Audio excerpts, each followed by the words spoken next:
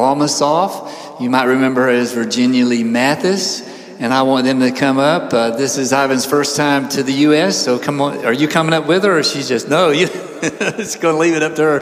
But let's give them a very good welcome.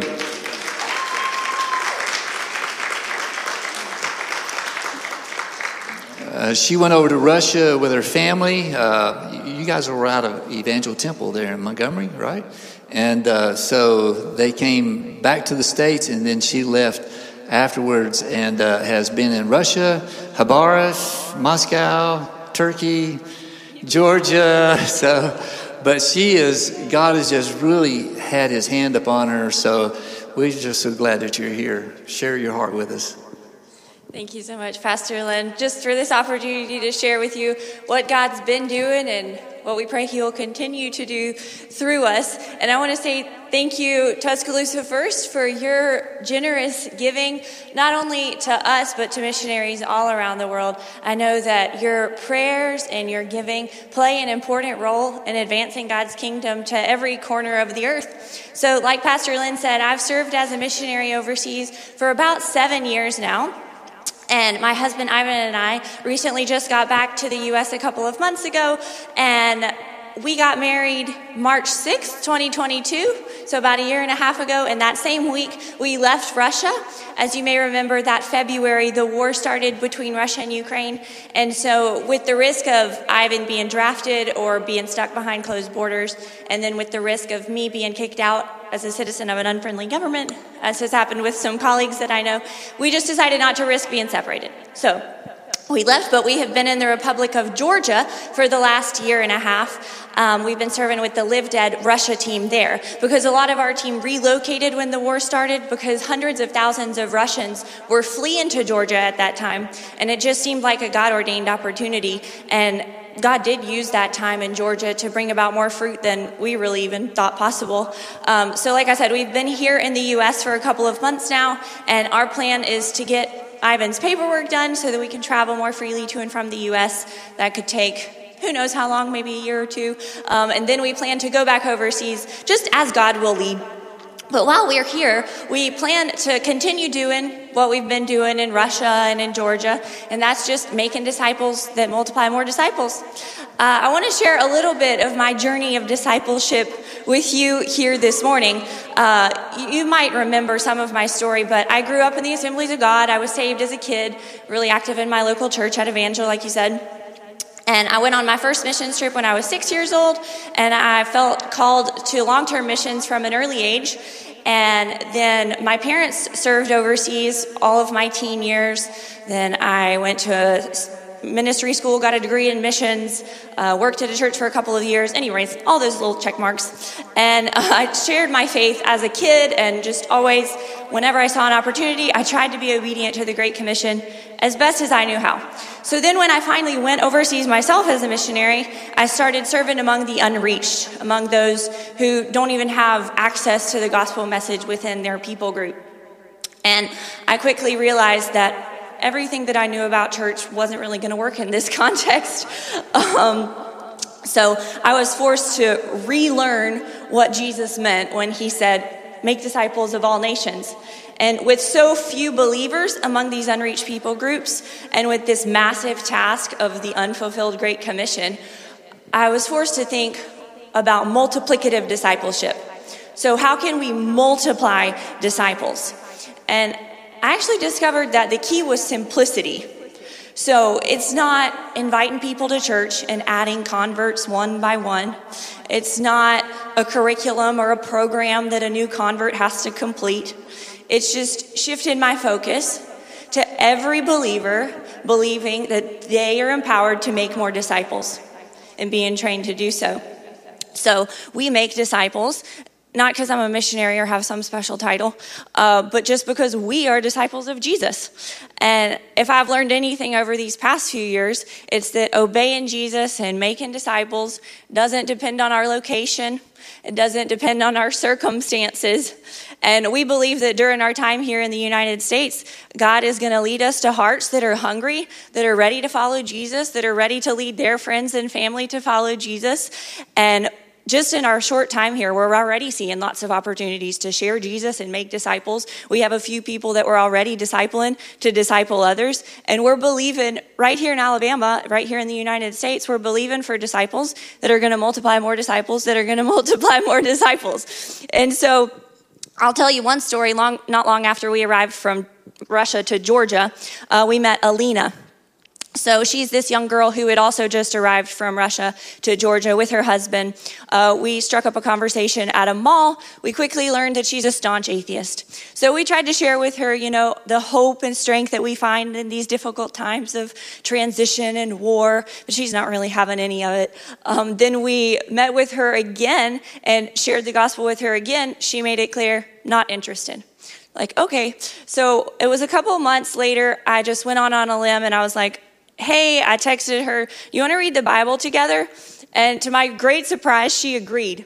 So then about a month after studying the Bible together every week, Alina invited her friend Sveta to join us, even though Alina didn't believe in God at this point, but she's studying the Bible every week. So then Sveta joins us. Then about a month after that, Alina accepted Jesus, and she was baptized not long after that.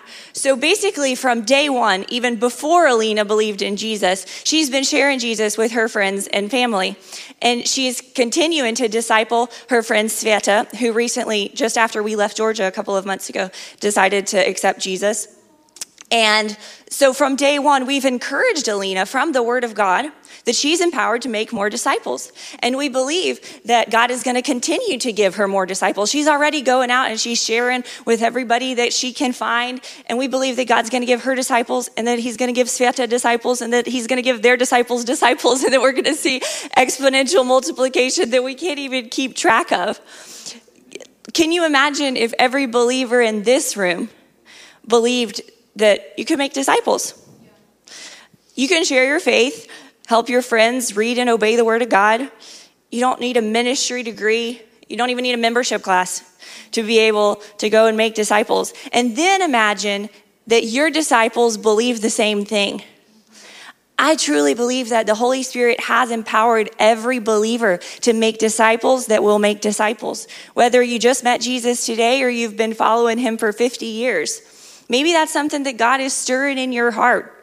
Maybe you want to make disciples, but maybe you don't even know how that would look or where to start. That was me for the longest time. I wanted to be a multiplier of disciples, but I really just didn't know how. So in no way am I pretending now to be a discipleship expert. I guess on the contrary, I've shifted my focus to just try to learn how to be a disciple of Jesus. But my heart's desire is to see as many people as possible come to know the love of Jesus. So if my story resonates with you, maybe God's been burdening your heart towards multiplying disciples. I'd love to connect with you personally. While we're here in the States, we just want to come alongside anybody who wants to make disciples right where you are and just share our experience and the tools that have helped us. So please connect with us today if that's something that God is stirring your heart towards. We'd love to talk more with you. So thank you again, Pastor Lynn, just for allowing us to come and share with you. God bless y'all. There you go. Isn't it easy to like her? And she's been that way from a teenager in Russia with her family. But thank you for sharing. Today is going to be a little bit of a different day because we have a mystery speaker today. I'm not going to be preaching. As you was talking about preaching, I was like, well, don't say anything because this is probably one of the best kept secrets that I've ever been responsible for. And hardly anyone in this building know who our next speaker is. If the speaker can hear me in my office, you need to come on out and I'll introduce you.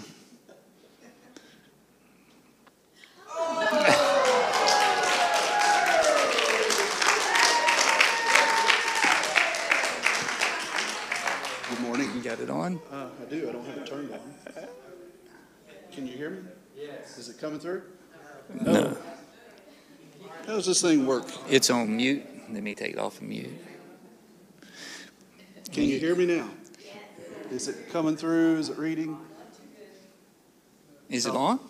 I don't know. I don't know how to work this thing. Hold on. All right, it's about to come on. It's a team effort up here. Are we there? All right. You okay over there, Kara? Did you know? Okay. I don't know if you want to grab the two kids out of pajama celebration if they want to hear their daddy preach, but I'm so glad that we talked about this, and it's hard to keep. It's hard. She knows everything. And I'm going to have trouble when I get home. Brenda is not feeling well, and I didn't tell her, so I'm going to have to pay some repentance on that. So it happens. But it's good to have him. Welcome him again. Brother Paul. We changed up. We don't have music stands, do we? Here. Man, we got all modern since I left here. Good morning. It is good to be back. I am surprised that this didn't get out somehow, because there have been times in the past when I've tried to hide something from my wife and God gives her a dream, and it's just hard to keep things from her. Thank you, Pastor Lynn. Where do you go to? There you are. I can't see up here. So, and Kara, look, this one's more solid than mine. I can pound on this thing all morning and it's not going to break. I miss you all.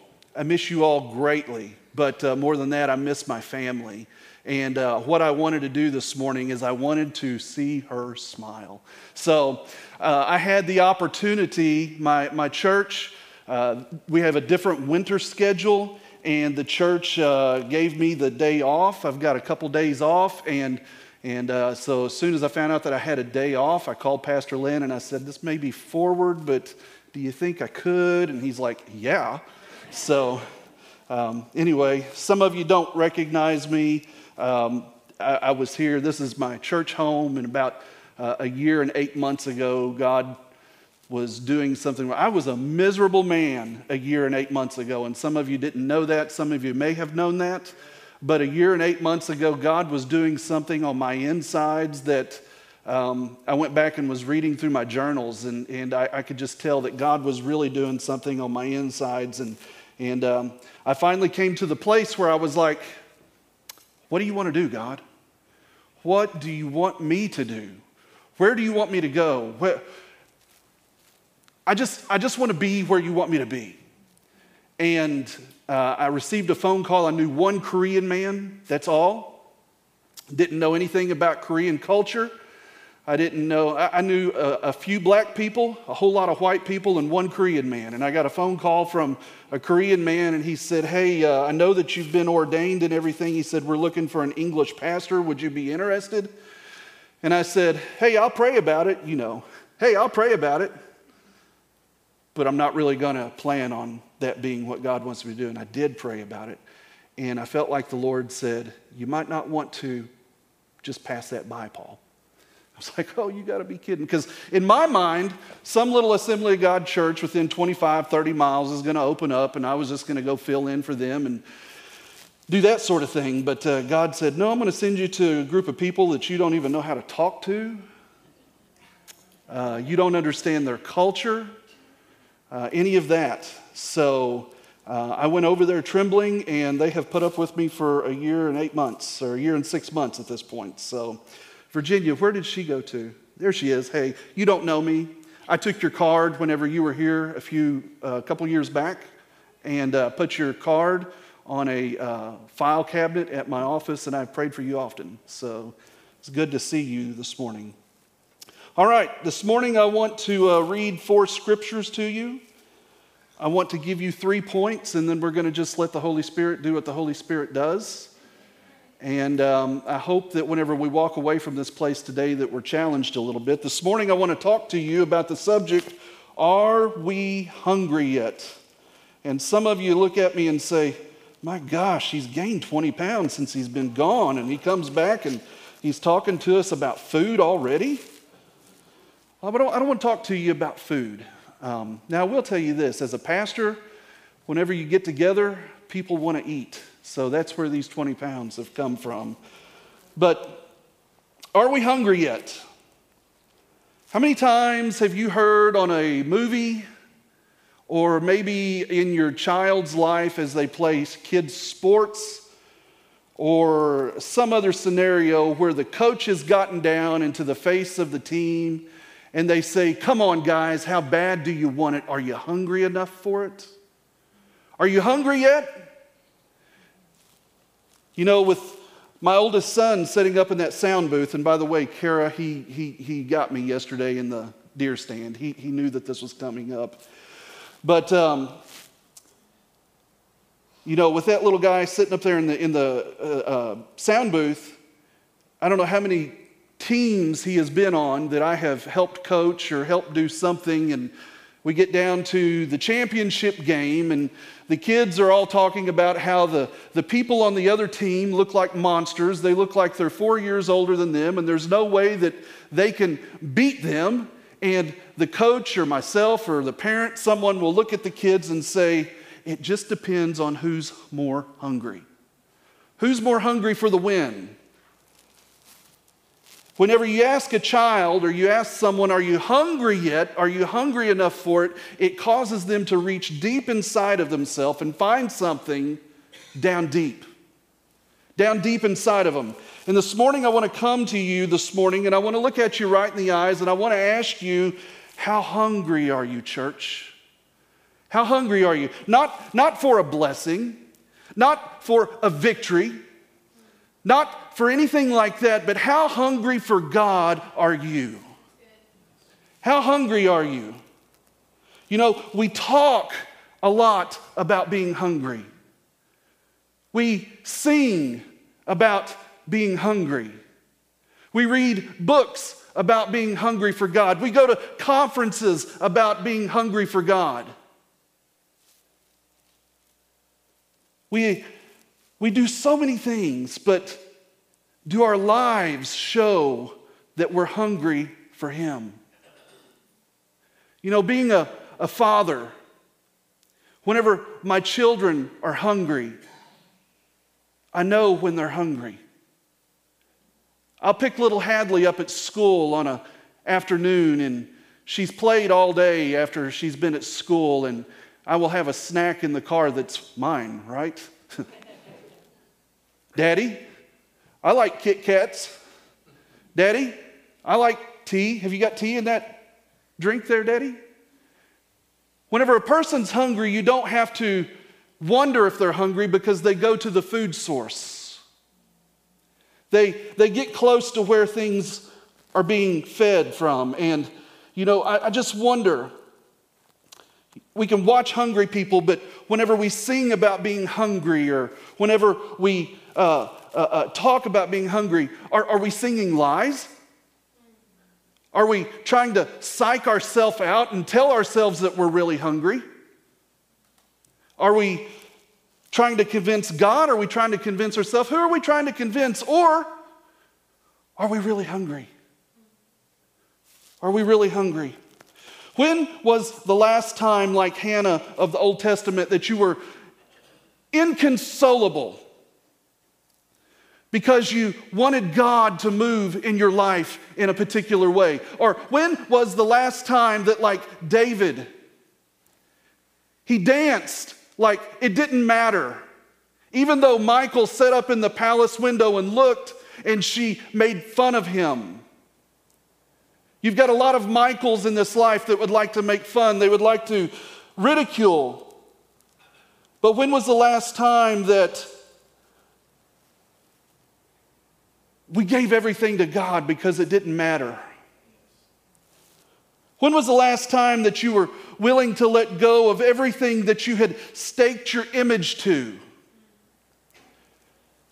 just to be in the timing of God? When was the last time that you said, "God, I don't care what you're up to. I don't care how you're going to do it. I just want to be where you are.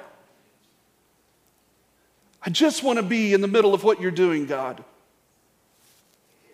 It doesn't matter if the way that you move fits my lifestyle or my style. It doesn't matter if it fits my desired way for things to work out. It doesn't matter if it matches up with how I thought that it would work out. I just have to be close to you. And this morning I want to talk to you from Philippians chapter 3. I want to look at Paul. We're going to jump into this passage where the Apostle Paul, he talks about his own hunger for God. We're going to start in Philippians chapter 3, verse 7. It says, "But whatever were gains to me, I now consider loss for the sake of Christ. What is more, I consider everything a loss because of the surpassing worth of knowing Christ Jesus my Lord, for whose sake I have lost all things. I consider them garbage, that I may gain Christ and be found in him, not having a righteousness of my own that comes from the law, but that which through faith in Christ, the righteousness that comes from God on the basis of faith." I love verse 10. "I want to know Christ. Yes, to know the power of his resurrection and participation in his sufferings, becoming like him in death, and so somehow attaining the resurrection from the dead." Every one of you sitting in here this morning and every one of you watching in line, there is something inside of your heart that gnaws at you. Every person this morning has this insatiable yearning to be fulfilled, to be touched. And it goes beyond just the need for physical touch. It goes beyond just the need of satisfaction for physical needs. It's a hunger for something deeper. It's something much more profound than what we can put words to. We know it as the hunger for God. We want to know and we want to experience his presence. And here we have Paul. He's well versed in the Jewish law and the Jewish tradition. He knew all about what was going on here. Remember, he was a Jew among Jews. He was circumcised on the 8th day. He was of the people of Israel. He wasn't one of these Hebrews. He says, "I'm a Hebrew of Hebrews." He wasn't a Hebrew that accepted all the Jewish culture. He was a Hebrew of Hebrews. He didn't take on that Hellenistic type thing that all these other people that weren't as committed as him had done. He was a Hebrew of Hebrews. He was a Israelite of the tribe of Benjamin. He was a Pharisee. He says that he was zealous for God. He was thinking that he had been doing the right thing in persecuting the church. And he says, as far as righteousness goes, based upon the law, I'm faultless. But Paul knew that there was a cost to hunger. There's a cost to hunger. In verses 7 and 8 here, we see that Paul is at this point in his life. He's between 20 and 30 years in his missionary. He's 20 to 30 years in his experience of being a missionary. He's got all this experience under his belt, and suddenly sitting in this Roman prison cell, the Apostle Paul, he comes to this crossroads in his life. He reevaluates the ledger of his life. Know what a ledger is, right? I don't think that they still teach those things in school, but we had a ledger whenever I was growing up. Never understood how to work it, did I, Kara? But anyway, we had ledgers, and the Apostle Paul, he sees this ledger. He takes all of his work. He scrutinizes all of the entries that he has spent his life on. He tallies everything that he has done. He looks at every little past accomplishment that he's done. He looks at all of the medals that he has won. He looks at all of the credentials on the wall and the certificates of achievement and the frame things that he has, and he gives consideration to everything. He considers his impeccable moral standing, and his final verdict, he comes down and he says, all of these things that I had previously tried to use to my advantage to reach God, all of the things that I have done and used in my life to try to impress God, all of those things are nothing compared to the surpassing greatness of knowing Jesus. You see, True hunger for God demands the surrender of lesser pursuits. What is it that you're hanging on to that you need to let go of that doesn't matter? It doesn't, go ahead and switch that. What is it that you're hanging on to that is a lesser pursuit that takes your attention away from the hunger of God? And then the second thing I want to point out to you this morning is that, yes, there's a cost for hungry, but there's also a pursuit of intimacy. What do you think of whenever you hear the word intimacy? Most of our minds go to a husband and wife relationship. That dark-headed, beautiful woman sitting over here that's taken my name and has used my name for the last 23 years, she and I know things about each other in a way that you don't know. I know things that you don't know about her. You know her as a church family as a budgeting queen. You know that she is good with numbers. I know the numbers in the bank. You know that she loves to bake. She loves to do things like that. I know the recipes. There's lots of things that I know about her. You look at her and she's wearing this Merry Christmas shirt, but I know that tonight she's going to go home and watch a serial killer movie. You didn't know that, did you? I do.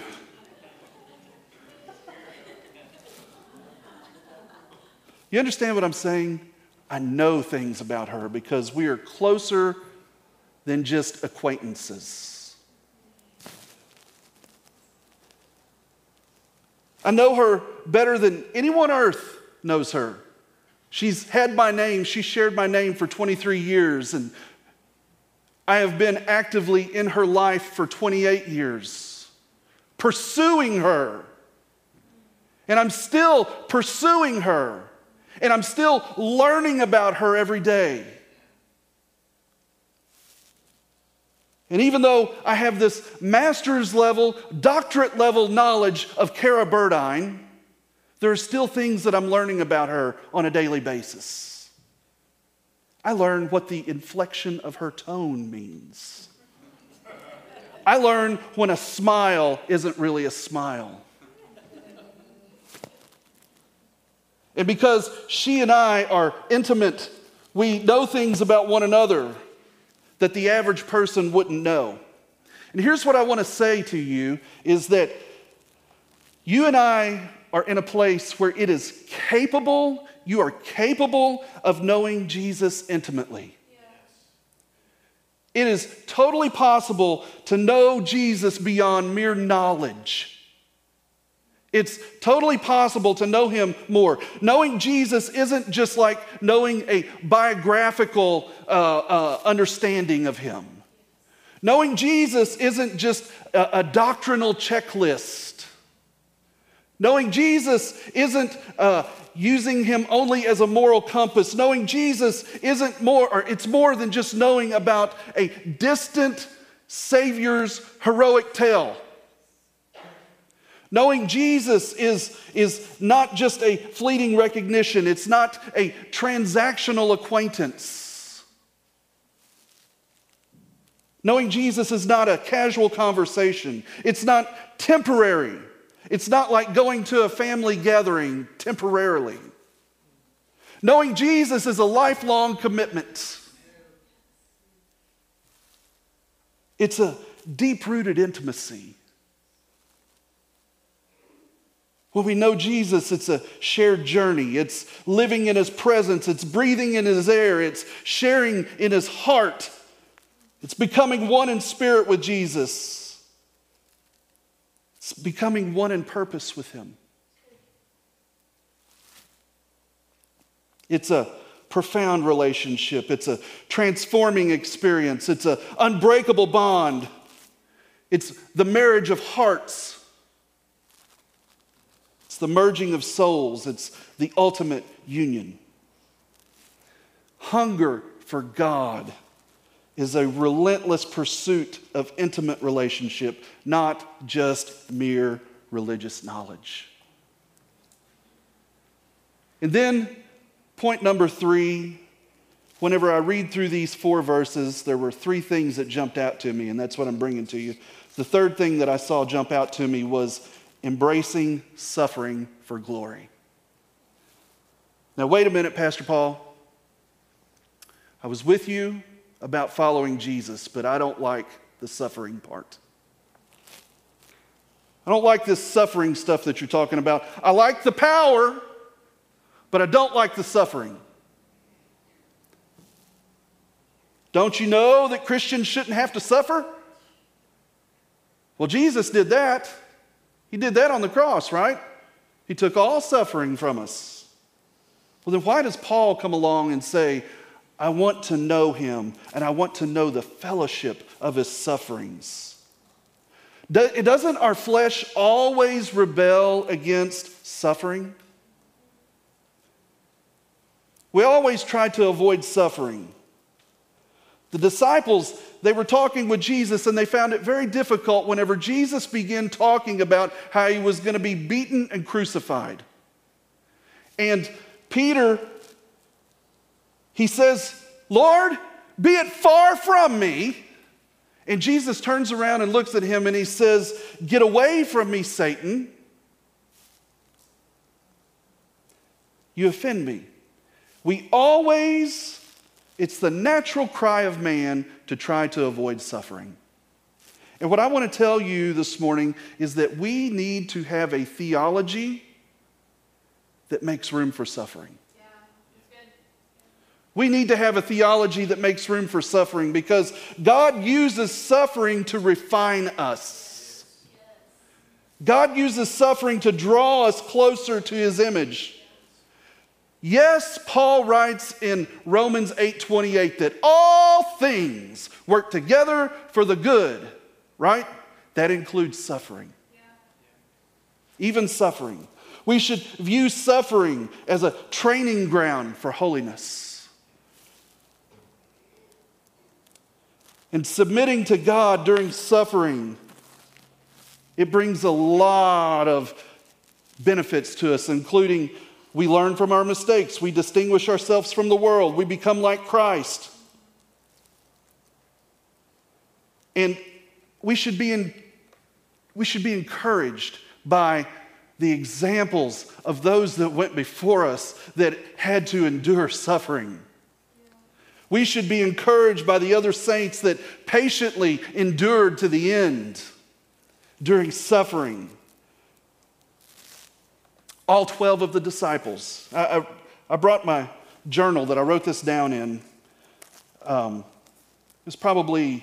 was during that time, 1 year and 8 months ago. I was at the Royal Ranger Camp here in Alabama for a week in 100-degree weather. It was terrible.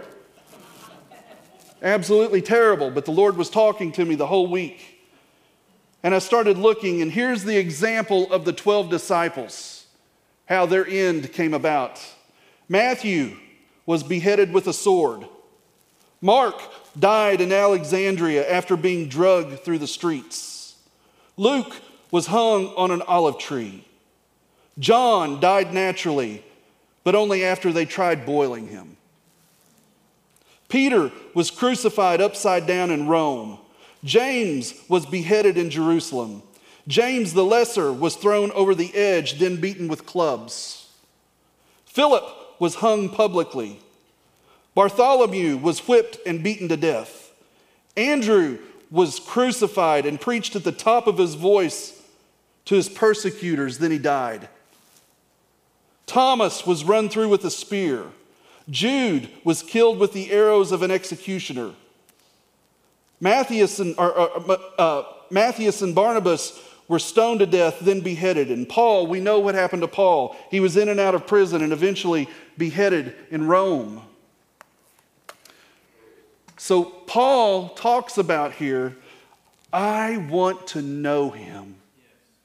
I want to know him so much. I want to know everything about him. I want to know everything that's included with coming and knowing him, including the suffering. Including the suffering. I want to know him completely. Yes, I want to know the power of the resurrection. But you can never know the power of the resurrection until you at first experience the cross. Jesus wasn't resurrected until he first went to the cross. The resurrected life always follows the crucified life. It always does. And the power of resurrection follows the fellowship of suffering. Many people have never experienced the power of the resurrected life because many have shied away from the fellowship of suffering.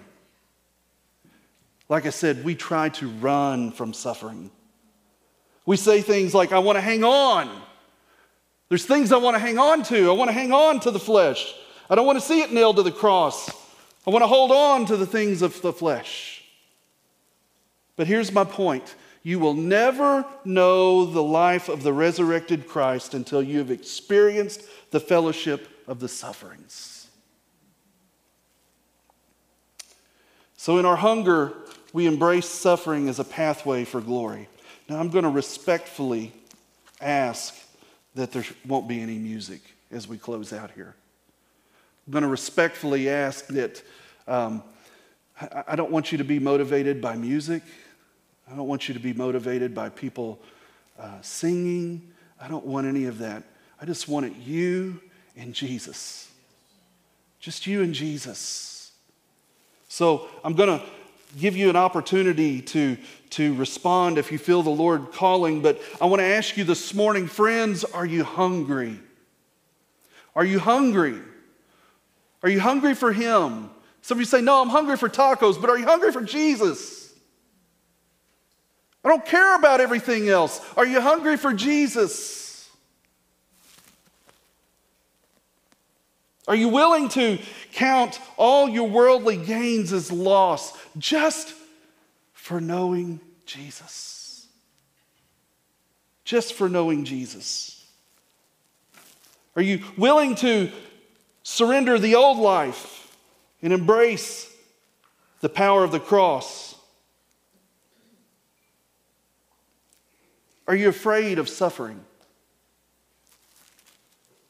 It's a natural, necessary part of this journey. Did you know that our heritage is suffering? Our heritage is suffering. Are you hungry enough this morning that you're willing to trade your comfort and your security and the things that you stake your image to for him? It's awful quiet in this Pentecostal church this morning. Or are you satisfied this morning with a shallow faith? Are you happy with that? Is that what you want? Or do you want Jesus? Regardless of what comes with it. Are you hungry for him? Heavenly Father, I ask right now that you would move upon hearts. Lord, we are a people that are hungry. I believe we are, God. We need you in the most profound way. And we know that we need you, but Lord, we desire you in the most profound way this morning. Lord, I pray that you would move upon hearts now and that you would etch into our minds what you are wanting for us, Lord. Help us to be confronted with the idea if we're truly hungry or not. And Lord, if we are, help our actions, help our lifestyle, help everything about us to show to the world what a hungry man and a hungry woman for God looks like. Lord, I just ask right now that you would move upon people's hearts, that that you would do a work in their lives this morning. In Jesus' name. Pastor Lynn.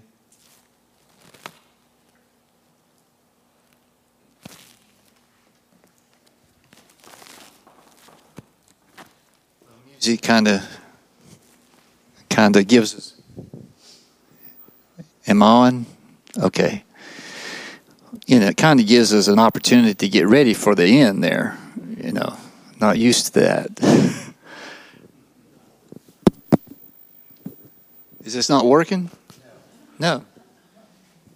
Well, it says it's on here. Let me see. All right. This has got one bar on it. How about that? That makes... Yeah. We'll use it until we get a bit. Well, it hasn't been a typical service anyway, right? We just go with the flow. Is that one? That's one. Okay. So far, so good. We're hitting. Okay, here we go. Lauren came up and shared something. We were just in Sunday school about being obedient to the Holy Spirit and knowing the timing. And God has spoken something to her, and I felt for the first time, I said, let's wait. Let's just wait and see what the Lord's going to do. And, of course, this has been an untypical service. Paul and I are brothers from just different mothers. You should have had a gray vest on. Talk to the one that dresses me. We sometimes dress this in the same. It's really eerie. It's creepy. Yeah, it's creepy. But I really feel like God is calling, especially after Virginia shared about getting busy, about being a disciple and influencing other people. Would you stand with me as I want us to surrender ourselves. Lauren, come over and just share what God spoke to you early in the service. But I want us all to get ready to say, I'm in, Lord. Yes. I think it's one of the most profound verses that to know him and the power of his resurrection and the communion, the fellowship of his suffering, and that the sufferings of Jesus has been left open for us to participate in his suffering. So, isn't it so cool when the Lord speaks and it goes right along with the sermon? It's almost like we all hear the same Lord. So as I was worshiping, the Lord just brought to my mind the story of Lazarus and his resurrection. And specifically the fact that Jesus wept. And so I want to read this passage to y'all real quickly. When Mary, the sister of Lazarus, reached the place where Jesus was and saw him, she fell at his feet and said, Lord, if you had been here, my brother would not have died. When Jesus saw her weeping, and the Jews who had come along with her also weeping, he was deeply moved in the spirit and troubled. Where have you laid him? He asked. Come and see, Lord, they replied, and Jesus wept. Guys, this is so powerful for us because it shows us again and again that God is not a distant God. Jesus came and suffered as a suffering servant, like Paul was saying, on the cross and crucified, but also in the fact that he was hungry and he was tired and he was rejected by his friends and he had people hate him to the point of crucifying. Jesus is one who suffers with us. And I know there's a lot of people in our church that are going through suffering trials right now.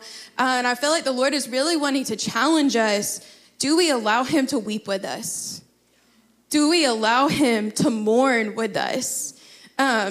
Because again, like Paul was saying, so often our reaction to trials is just wanting to get through it, not really process it. You just got to keep on keeping on. And I feel like the Lord is really challenging us. Will we allow ourselves to be broken at his feet and allow him to enter into that mourning with us? Because he's not a distant God. He's a near God. That the one time in scripture it says that Jesus wept was because he saw Mary's grief. It was at seeing his friend's grief that he wept.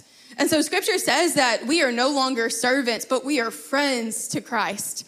And so he wants to weep with us. He wants to mourn with us. And it's in allowing him to enter into that brokenness that he really transforms us. It's in allowing him to enter into that brokenness that he leads us to deeper dependency and intimacy with him.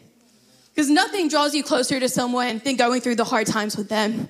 And so how much more with our Heavenly Father who came and suffered as a man so that he could resonate with our pain. If we allow him to enter into that, how much closer will it draw us to him? Amen. Lord, we surrender ourselves to you. We need to hear again and again this truth that you have called us to walk with you in victory, but also in the battles and in the suffering, in the trials and the strain of life. You know what we go through. You know what people in this room have went through this week. Maybe they're at a place of disruption in their own life, in their own faith. But we surrender that to you. If this is part of our suffering, this is part of us stepping into what you have went through so that we can have true communion with you. Help us, Lord, to embrace the battles. We will also cherish the victories more. Because you will bring us through the battles and you'll bring us through the valleys.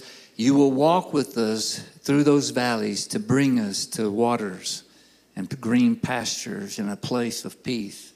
For those in this room that's going through a lot of trials, Lord, we pray for healing and for renewing of their faith and to embrace the battle right now, because the victory is going to be even sweeter when we embrace what the battle is. And Lord, we collectively surrender ourselves to you. I thank you for what Paul shared this morning. Lord, may we hide it in our hearts and go back to this passage and read it and soak in it so that we become more like you and less about us. Yes. We need that. We need that kind of transformation. In Jesus' name, amen. Amen. We're going to go to eat, but even without instruments, I think we ought to sing this. All to Jesus I surrender, all to him I freely give. I will ever love and trust him, in his presence daily live.